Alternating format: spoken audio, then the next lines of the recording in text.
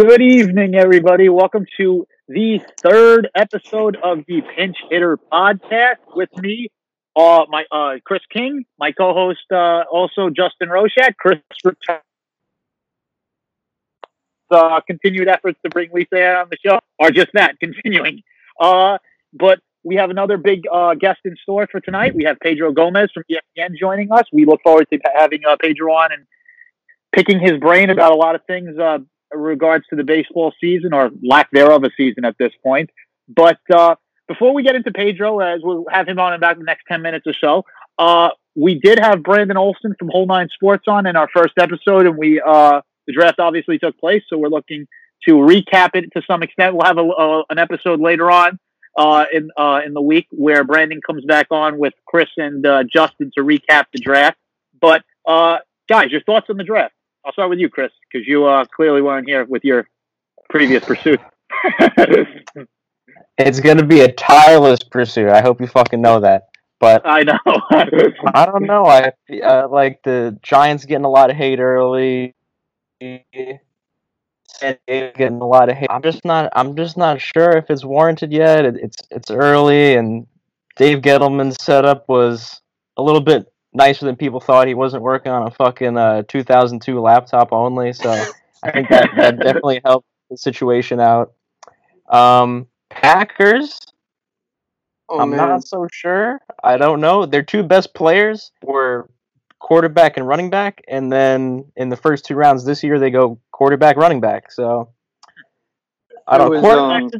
I guess, as a successor and stuff like that, it takes time, but I think you could wait another 2 years or so. I know Aaron Rodgers is kind of like turning into this diva, but I think you could wait, maybe offensive line, maybe wide receiver or something like that. Maybe that would have helped more, but we'll see. I think Packers losers, though. Losers of the draft. I agree. Yeah, I agree. Time, and what message is that sending to Rodgers, going and drafting a quarterback in the round? I mean, one game away from the Super Bowl. Somebody mentioned to me a couple of days ago, you're one game away from the Super Bowl. You should be adding players to boost you to get over that hump, to get into the Super Bowl, not trying to build towards the future. And that's where I had my reservations about that pick. What were your thoughts, Justin? Packers 100% losers. Falcons losers. I don't understand what they were doing. I mean, I guess I understand what the Falcons were doing. They needed a cornerback in the first round, but they won A.J. Terrell, who I just think was a big-time reach. For the Packers, everyone knows they need a receiver. They have one of the best in the league, Devontae Adams. But beyond that, it's pretty deprived there. And they drafted zero wide receivers in the entire draft. So, and then I noticed that there was a lot of, talk about how there is such a lack of receiver depth with Green Bay after Devontae Adams. I mean, and that's been. You look at the Green Bay roster, that wide receiver core that was there when Rodgers first came around. When I'm talking about the Greg Jennings and the Donald Drivers and the Jordy Nelsons of the world, and the talent around him is just not there to that caliber that it was when he initially came on the scene. So he's not getting any younger. There's a little rust on Rodgers. I think you see that age is starting to take its toll. Some people beg to differ. Some people say it's the lack of talent. But I've seen Rodgers. I don't see vintage Rodgers at this point anymore. But they need to do Rodgers a favor anyway, though, and supply him with the necessary talent around him to come that hump and ultimately make it to the big game again. So I agree with the assessment of those two. What about the Patriots not drafting a quarterback, though? Are we all in on Stidham, though? I mean, because Belichick even said it wasn't by design. They didn't openly avoid the quarterbacks. They just stuck to the board. I don't agree with any. Well, there was two picks that I liked. I liked Kyle Duggar, the safety, and Joshua Uche from Michigan, the pass rusher. Mm-hmm. I don't know. I think they can be. Duggar can be the big nickel, big money, the money nickel that comes up from to the box and plays by the line of scrimmage. Uche is not developed that much as a pass rusher, but he's really athletic, a lot of potential. The rest of the picks, I just I didn't really understand it. And even though I'm a big Jet fan, I believe that Belichick is a genius and a mastermind. But if you look at these recent drafts in the last 5 to 10 years, he hasn't been drafting very well. He's been getting by with Tom Brady and middling receivers. Gronkowski and Julian Edelman were really the only ones that Tom Brady really trusted, and that's a big reason why he left too. Mm-hmm. Your thoughts, Chris? Yeah, I think probably wasn't a good idea to at least not entertain bringing in somebody else. Who knows? Maybe Jameis Winston. Maybe if he could turn Jameis Winston's career around, which I think he could, just by being a hard ass alone. I think it would have been worth something to bring him in, but I don't even think Brian Hoyer. I think right now Brian Hoyer is still second on the depth chart. But let's talk about winners. Saints winner, Vikings winners of the draft. Saints, Baltimore. They get a guy who's gonna fucking he just wants to fucking rip people's fucking teeth out. Cesar Ruiz just gonna go in combo guard center. That's just one of my favorite picks. Just a mean. Yeah. He plays, and then I believe it was top 40 prospect in the third round. I mean, Zach Bond. Yeah, and then the Vikings, arguably best wide receiver in the draft, taken as the fifth wide receiver, and then Justin Jefferson, and then you get even before that or just after that, I believe it was Jeff Gladney, who could also be the top corner in the draft, and they got these guys in the 20s, so. The Vikings the Vikings, Ravens, and Cowboys, all three of them did amazing job, great value. We talk about the Cowboys; they got arguably. I know you said Justin Jefferson, arguably the best receiver in the draft, but my personal opinion was CeeDee Lamb was the best wide receiver. He's physical. He's not fast, but he's very quick, elusive, great with the ball in his hands. Raiders will continue to Raider, right? Drafting Ruggs over there. I like the pick for them. I would have went somewhere else. That's such a Raiders pick. That's such a Raiders pick. That's such a Darius Hayward Bay pick. You know what's such a Raiders pick? Damon Arnett going at number 19 when people had him. I'm a big Ohio State fan, and I can attest that he probably should have been a second, early third round pick. But if you want to, the Jets and Giants, they weren't amazing drafts, but I really like what the Giants and the Jets did. The Jets, they addressed the offensive line big time. You talk about Mekhi Becton, the potential that he has is through the roof. His floor may be really low. Hopefully, the Jets made the right decision there. The Giants, I know Chris didn't like the pick, but he's probably the safest offensive line prospect in this draft. And then they grab a big time safety in the second round from Alabama. Dream. Yeah. Well, guys, I feel too safe sometimes. We're gonna pick up on the draft talk when Brandon comes on the show in a couple of days. But in turn, we will be bringing on our guest now, Pedro Gomez. Are we excited? Yes, sir. Oh my God. Honored. This is big time. Honored is the right big time, right?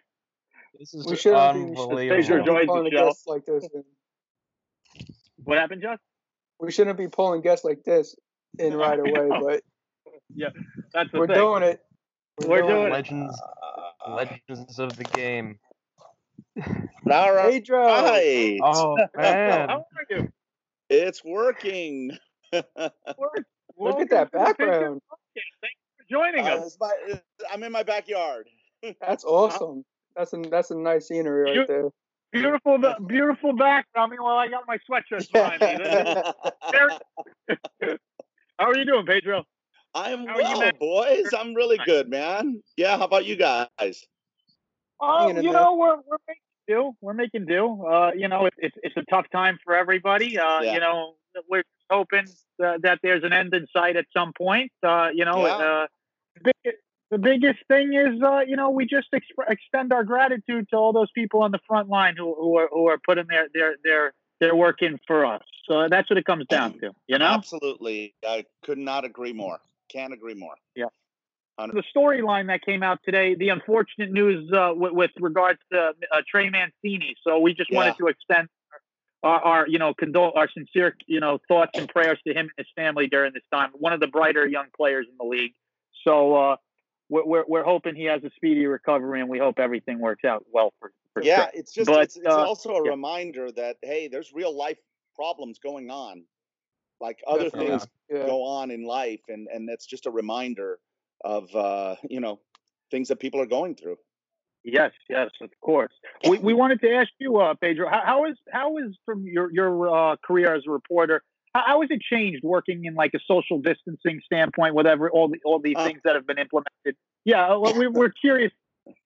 It's been put on hold, basically. ESPN is owned by Disney, and right now we're not allowed to do anything. Like, I can't even go out here. I live in Phoenix. I can't even go out and do a story on a major league player who lives in Phoenix. We've just put the clamps down on everything. We can only do things like what we're doing here, even though I'm in the same city. We have reporters living throughout the country. No one is allowed to do anything outside of their homes. I have a strong belief, we haven't been told this, but I have a strong belief that it's probably a liability issue. Yes. Of course, that's what it comes down to. Yeah. But once baseball does pick up, there are varying options now as to how the league can pick up. And I know my co-host Justin wanted to speak to the fact of what were some of the plans that are in place. So if you want to go ahead and pick that up, Justin. Thanks, Joe. Yeah, Pedro. You're actually in Arizona, so this works perfectly. The rumor is, one of the plans is that they would, I guess, they would isolate themselves in a bubble and play in Arizona. Do you actually think that can actually work, and that's a real possibility? It's of all the plans, it makes the most sense because travel would be eliminated. But having said that, the fact that it would be a bubble, so to speak, I think is the drawback, because you'd have all 30 clubs here. And if even one player or person that works with a club were to test positive, the whole thing would shut down. All 30 clubs would have to shut down at that point. So that's probably the biggest drawback to the all Arizona plan, even though logistically it makes perfect sense. Look, there's 10 minor league facilities here, or I should say major league spring training facilities, which are major league quality fields. There's also Chase Field, which would be an 11th field. There's Arizona State University, who plays at Phoenix Municipal Stadium, which used to be the home of the Oakland A's, the spring home of the Oakland A's. That's a 12th. And then there's Grand Canyon University, which is a Division I school, which has a major league quality facility. So there's 13 fields, all within a maximum of a 1 hour drive away, the farthest two. But yet, I think the fact that it's all in one bubble is the drawback to that one. The Texas Tampa plan has some merit to it, because you would be splitting up some, plus you won't have the excessive heat that we have here in Phoenix in the months of June, July, and August. I look, they're trying like hell to try to get formulate a plan to be able to hit the ground running if they decide to play, if the government says yes, go play. That's what they're doing right now. And I would say, let's not be naive. The biggest reason that this is being pushed is money. Yeah. If games are played, both players and owners will make money. If no games are played, nobody makes money.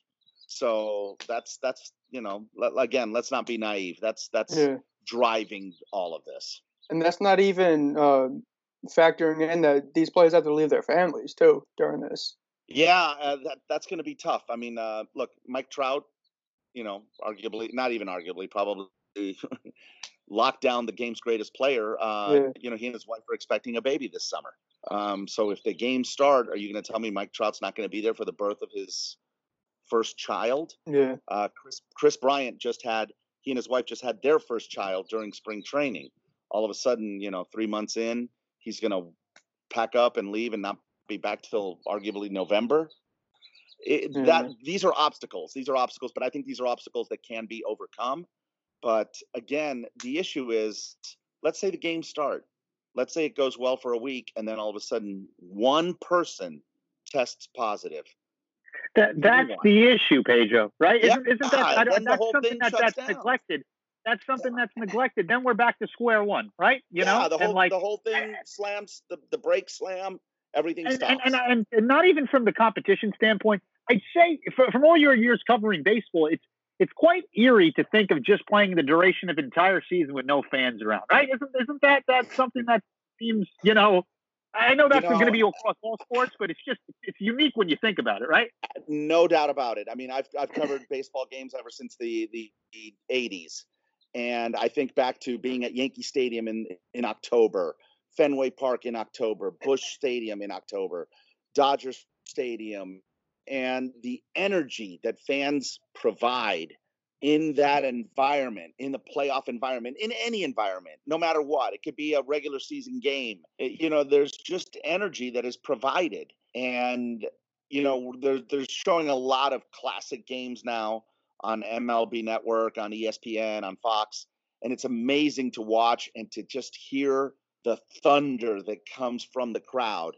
And to think that these guys would be playing in a vacuum almost with zero crowd, it will absolutely be a determining factor on the energy that we see on the field, I believe. Of course.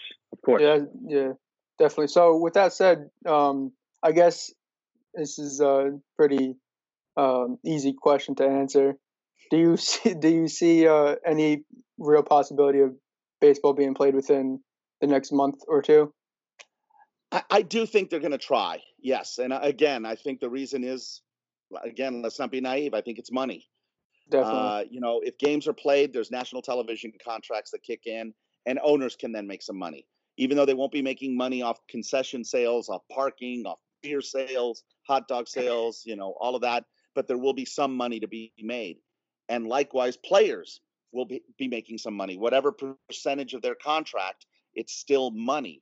And, when you think about 800 or so major league players, I know everybody thinks that they're all making, $20 million a year, but that's not the reality. The reality is that of the 800 or so major leaguers, I would say a good 400 to 500 are making less than $2 million, which is a lot of money. Don't get me wrong. But in years past, when there have been work stoppages, the threat of that work stoppage was always known ahead of time. So the union could tell the players, hey, save your money. There might be a work stoppage. You've got to be able to have something. This was a lightning bolt. This just struck and boom, before even the first game could be played, everything came to a halt. And I don't think a lot of regular fans understand that players do not get paid in spring training. They only get paid.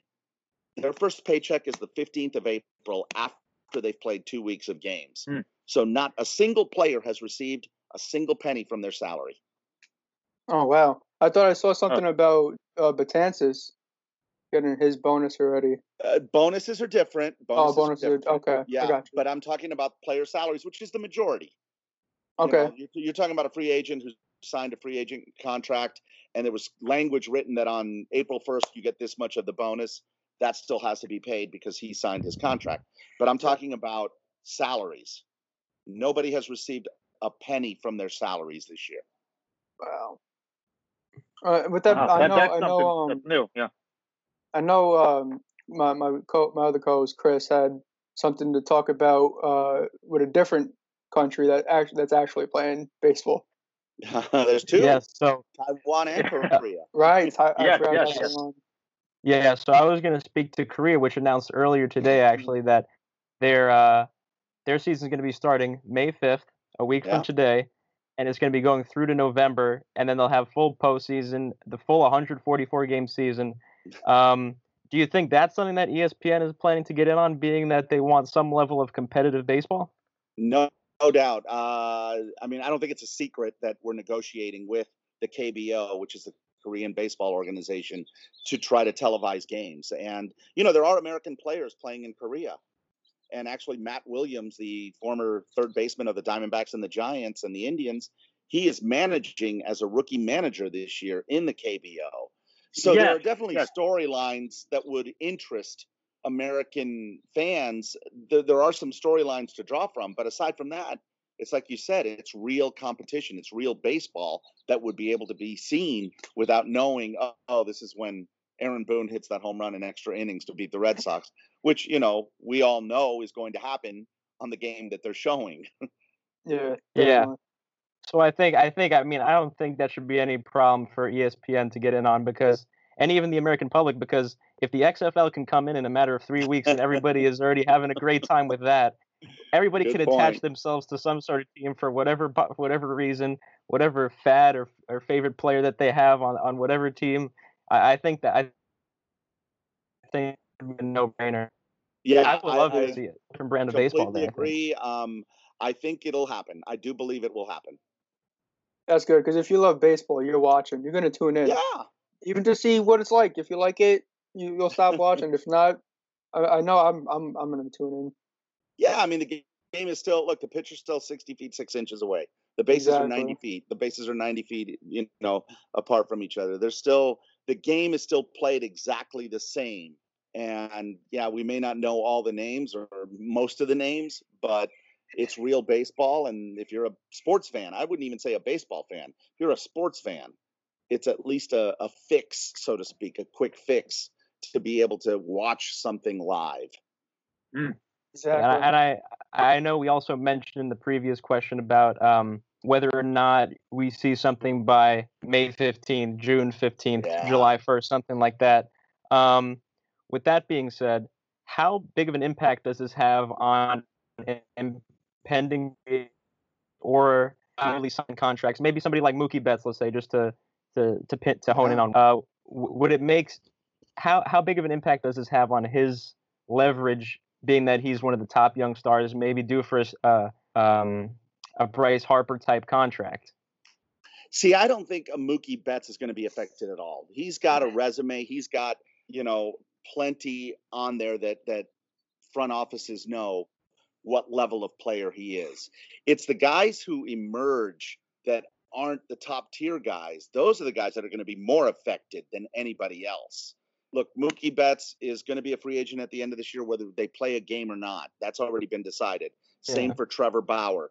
But you already have there's already enough there for front offices to be able to say this guy is worth paying X amount of dollars to. I don't care what the fact that he hasn't played in a year and a half. Let's say there are no games, just for the sake of argument. Let's say, the next games are played next spring. He doesn't have to worry. It's the other guys who are going to be either DFA'd at the end of this season, who are free agents at the end of the season, but don't have that same resume. Those are the guys that will be more affected than anybody else. And minor leaguers as well, by the way. And I have, I don't know if you guys know, I have a kid playing. Oh yeah. We'll bring that up later. Yeah. I'm wearing my Salem Red Sox. I got my Salem Red Sox. There you go. Got to call them up. Stop playing around. On that point, Pedro, with regards to Mookie Betts, though, what is the standpoint then from somebody like the Dodgers, though, who surrendered that kind of package to acquire Betts? Yeah. And if they come away empty-handed, I mean, there's no crying in baseball. I get that, but it just seems like a steal for the Red Sox to get, basically it's a because they don't get him, but neither does the team they traded to. They still get compensation for him. That's what I struggle to. It's unfortunate if Betts were to sign elsewhere other than with the Dodgers after this season, but there was no way to know. There was absolutely no way to know. But I honestly believe that the Dodgers made this deal thinking we have a way, way, way better than average chance of being able to keep him. Once he sees what LA is like, what Dodger Stadium is like, what wearing this uniform is like, playing in this city, we think he'll be, and the money, let's not be naive again. And the money we can afford to pay him, because the Dodgers have a lot of expiring contracts in the next year to Yeah. 2 years. Now they've got to pony up for guys like Walker Buehler, but Mookie Betts was in those plans because Clayton Kershaw's money comes off, Justin Turner's money comes off, and then they've got to also be able to keep Cody Bellinger, although they have more time to be able to still offer him arbitration and keep him until they have to give him a big money contract. But those, they're lined up. When they made this deal, they're already lined up to be able to say, all right, we can give Mookie $400 million or whatever in order to keep him. So I think they're still going to make a very attractive offer, regardless of whether there are games or not. But yeah, they do have there is a risk that he becomes a free agent without ever playing a single inning for the Dodgers. Unheard of. That's crazy to think of, but that possibility does exist. You plan for the unexpected sometimes too, though. So. Yeah. What about if the guys who sign like the Coles and the Wheelers of the world? What happens? Does that count towards a year of their contract? How does that work? Absolutely. They wouldn't get paid, but year one of the contract would go because they get Major League service time this year. So that's kind of the trade-off in the sense of it's not a trade-off, so to speak, but service time does matter towards your pension. Someone like Garrett Cole, it's not going to matter as much. But everybody who was on a Major League roster at the end of last season, if they were still on the Major League roster this year on the 40-man, they will get a full year's worth of service time, which does count towards your pension. And that starts to matter a lot with guys that aren't going to reach 10 years in the majors, or that are barely going to reach 10 years in the majors, because if you play 10 years, you get 100% pension, and the Major League pension is incredibly good. I want to say it's $280,000 a year, starting at age 65. Yeah, it's somewhere in that ballpark. I may not have the exact figure, but it's in that ballpark. But let's say you play 8 years in the majors. Well, it's 80% of 280, so it's still a very nice pension. But having the year's worth of service time is important to a lot of players. Just want to add something to the service time. Do you see teams and players renegotiating since they're not getting, since if the season is canceled, they won't be getting that money? Do you see like renegotiations? I think you'll see negotiations with players whose contracts are expiring. Sure. What if Wheeler, like Zach Wheeler just signed? He's not going to get paid. Oh, no, not in that sense. No. He's signed for 5 years or whatever it was. Yeah, no, but can you see like them renegotiating next year's salary since he's not getting any of it this year? So maybe like adding like a bonus. I think this year just becomes a zero.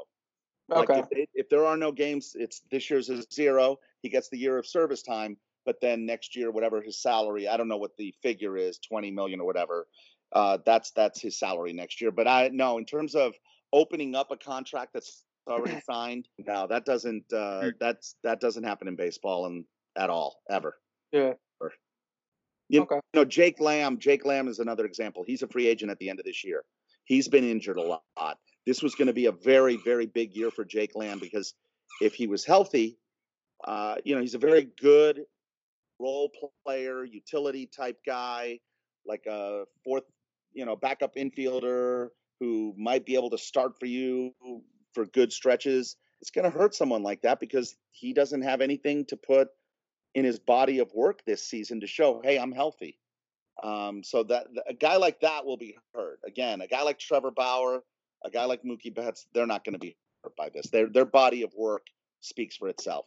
And I would say Betances too, because he was looking to prove that he can stay healthy. Yeah, and who was it that signed Didi signed a 1-year deal with the Phillies? Because he wanted to kind of reestablish his value. It could hurt a lot of people if there's no baseball play. But I know Joe wants to add something too. Yeah, fire away. Yeah, well, we were going to transition a little bit now, Pedro, into the biogenesis question. So I'll let you pick that one up, Justin. So, yeah. Oh, the biogenesis one. Oh, I'm sorry. Because everyone knows that with the Astros, but what do you think had a more adverse effect in the history of the game? Biogenesis and the Mitchell Report, or the sign stealing?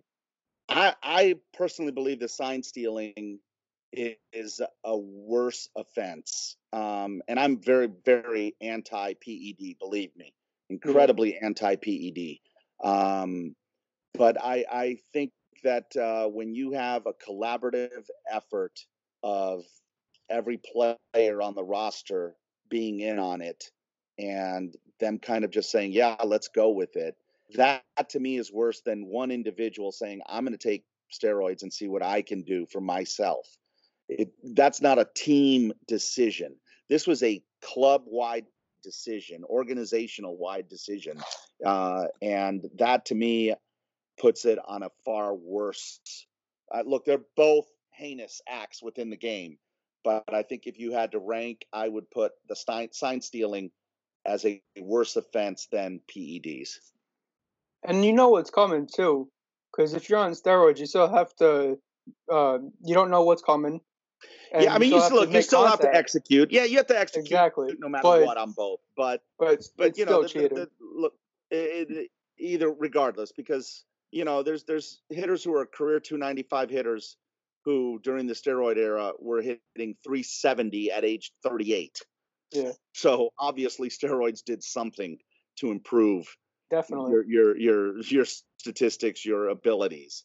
But like I said, the fact that this was a collaborative 25-man decision, to me, that puts it at a worse. That's a worse offense for me, and that's me. I agree 100% too.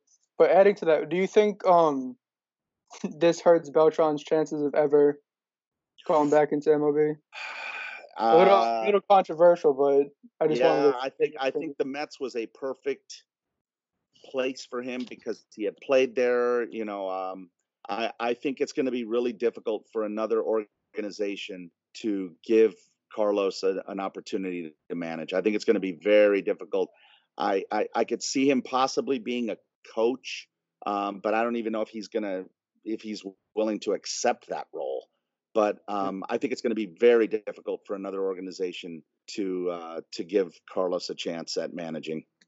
Yeah, sticking with biogenesis, I know Chris had something to add to that. Yeah, I know I wanted to kind of pan towards some things that you covered personally over the years. Biogenesis being one, and then also Barry Bonds' race to the home run record.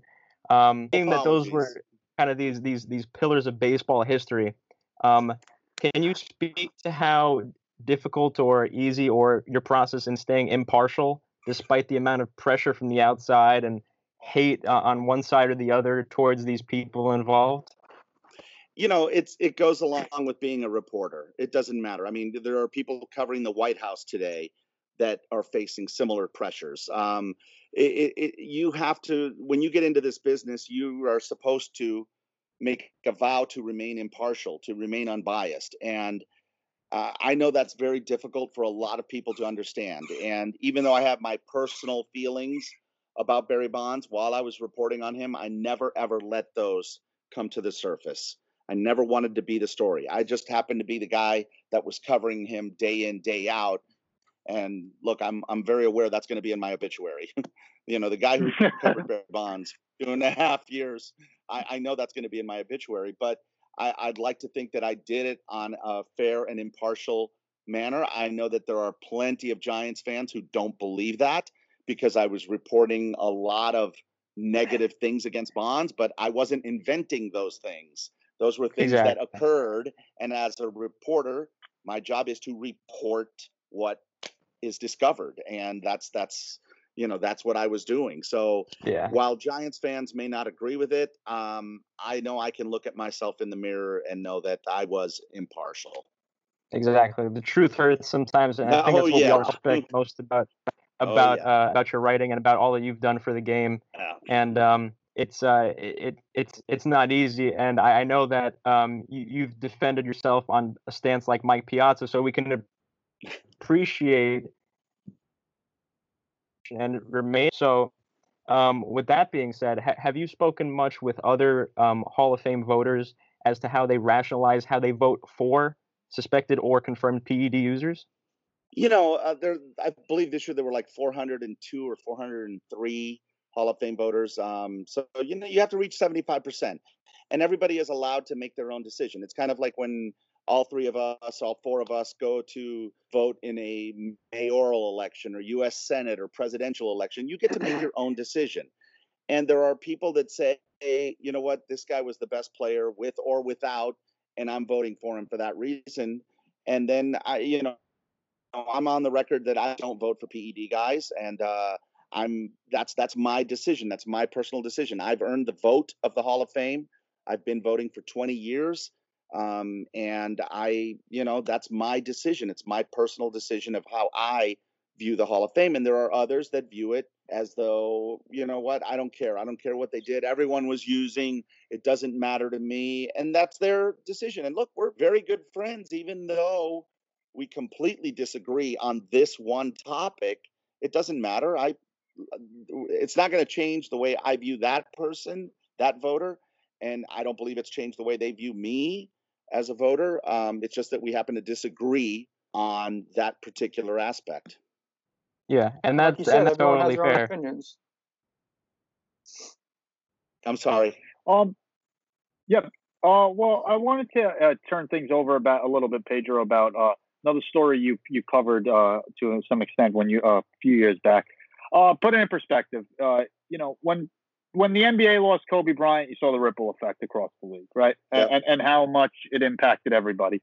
And although I know Jose Fernandez wasn't, as established and didn't have that kind of longevity to his career that somebody like a Kobe Bryant had, you saw that a star like Fernandez was he was about to take off, right, and become one of the prominent and elite pitchers, if not the most elite pitcher in this game.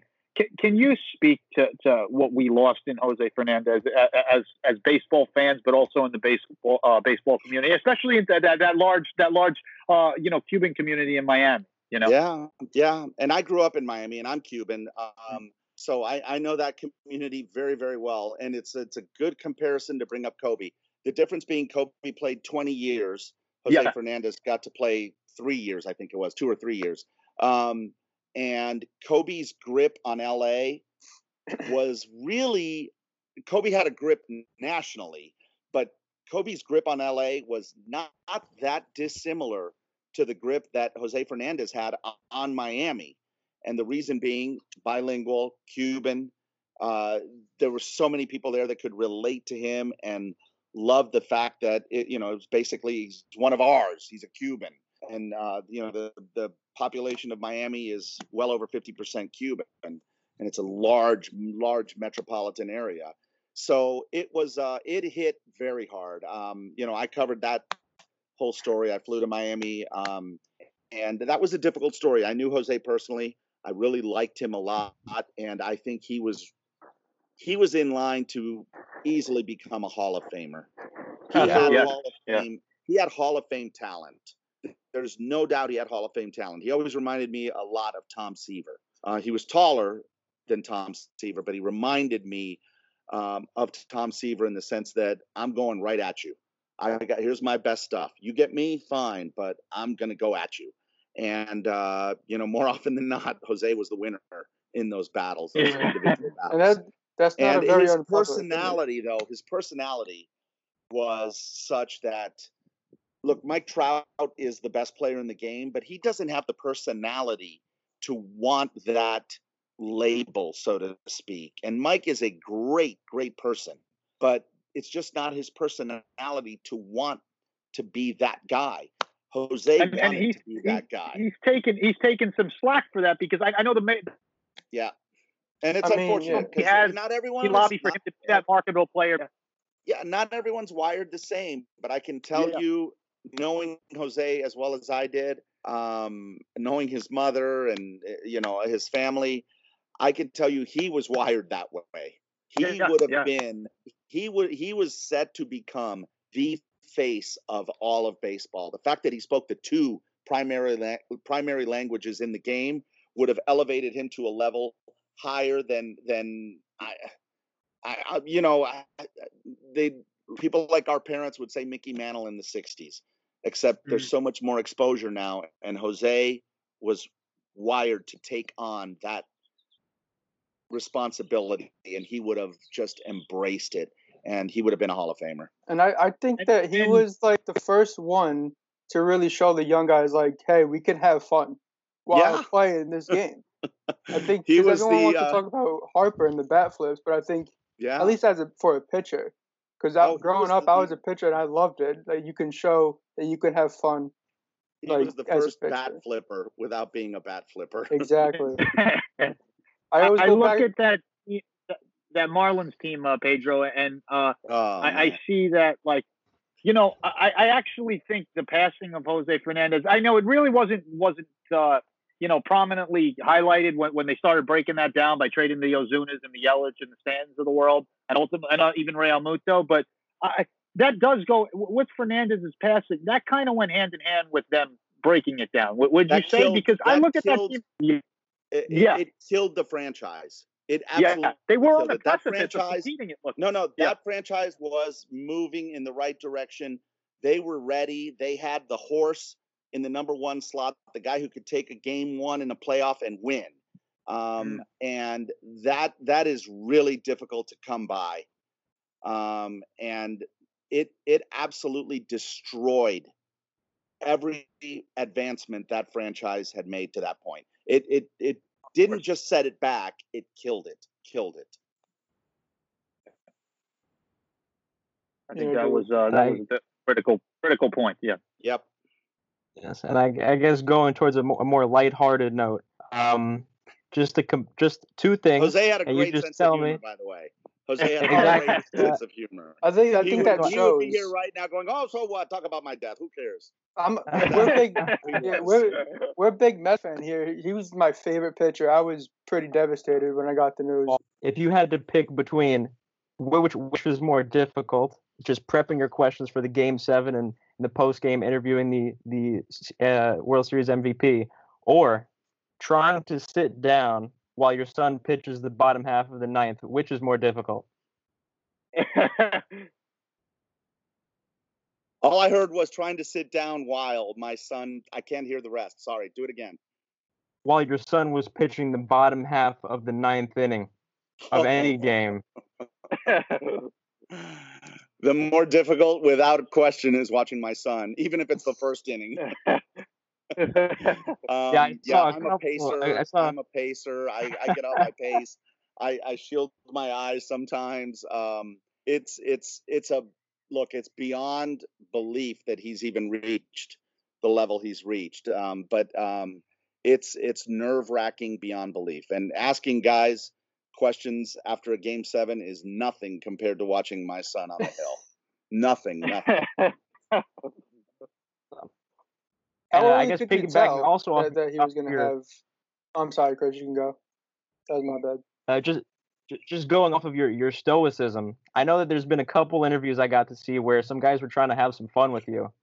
How do you keep your cool when Brian Wilson is saying that he has garden gnomes in his beard, and David Price is giving you a hard time because he thinks you're a doubter and this and that? How do you keep that mic straight and not just try to not break down completely? Because I would be dying. Because those guys are having fun in that situation right there, and you gotta, you know what? It's sports, and I think if anything, this whole pandemic is, I hope, going to kind of hit a reset button for a lot of our country to say, let's have fun with sports. Let's have fun again. It doesn't have to be. It's not do or die. No one's dying because you've lost a game, a playoff game. You didn't win the division title, whatever. No one is going to die. So I'm hoping that this might hit a reset button across all avenues and remind everyone, let's just have fun again. I think we saw it last year too with the Mets with Pete Alonso, because Pete Alonso was just having fun. He's like a big teddy bear playing in the biggest city in the world, just having fun. Agreed. It should be fun. You know what? They never say work ball. They always say play ball. Yeah, it's a kid's game, and they're playing. It's a kid's game, and they're playing professionally, getting paid. I mean, look, there's pressures, no doubt. It's a do league. It's not a try hard league. It's a do league at that level. Yeah. Anytime you're playing D1 baseball, anywhere in the minors, anywhere in the majors. It's not a try-hard league. It's a do league, but it still can be a lot of fun. Yeah, I think the best teams are the ones that have fun, and the coaches and the managers emphasize that, have fun out there. Because if you're going to be out there tight, you're going to make an error here or there. You're going to throw the ball 3 feet off the plate. So you have to stay loose and have fun. Completely agree. Look, the team that beat your Mets in the World Series, the Royals, had fun. They were fun team. That burned a little, Pedro. It's open wound. But they were a fun team, and you know what? Hey, the Mets got to the World Series. Come on, man. I think the Mets were a fun team that year too. With Terry Collins. Oh, I think anybody that reaches he made a drastic change has too. Fun. Yeah. And I guess the last fun point that we'll make is, could you go over the Josh Beckett rally beard story with us one more time? Because that's probably that is the funniest thing I've ever seen a reporter speak about, in terms of just being, it's just a guy in his element. Could you just speak to that? Yes, indeed. So you've done your homework. All right. Yes. So, the 03 game 6, it's the Steve Bartman game at Wrigley Field, 03 NLCS. And Beckett had just thrown a 9-inning complete game in game 5. So there was absolutely no way he was going to pitch game 6, which was only, 2 days, 48 hours later, after he'd just thrown 123 pitches or whatever. So I'm working for ESPN. I had just started a few months earlier, and we're at the Cubs side, right behind the dugout, because when the game ends, us and Fox are right on the field when the game ends to interview. So they got us right behind the Cubs dugout during the 8th inning, and all of a sudden the whole Bartman and the inning unravels. Alex Gonzalez makes the error at short, and so one of the MLB that grabs us by the arm and says, "Okay, let's go. And we're at Wrigley Field, which doesn't have an underground tunnel like all the new stadiums. So we're through the concourse, racing from the first base side to the third base side, which is the visitors side. And we are now behind the Marlins dugout during the 8th inning, and the Marlins just continue to score runs. And every time they score a run, Beckett runs to the club and runs into the dugout, and he's got those green Gatorade cups that are, 18 ounces, whatever. And at one point, he just looks at me and he just goes, "Rally beer, Pedro." And he goes and he chugs it in the dugout during the game after every Marlins run. And my God. So he raced back and forth like 4 times that inning that I saw. Because I think the Marlins scored 6 runs that inning, but we weren't there at the beginning of the inning because we were on the other side. Oh my gosh, that's an all-time, the most undertold stories in baseball. That was crazy.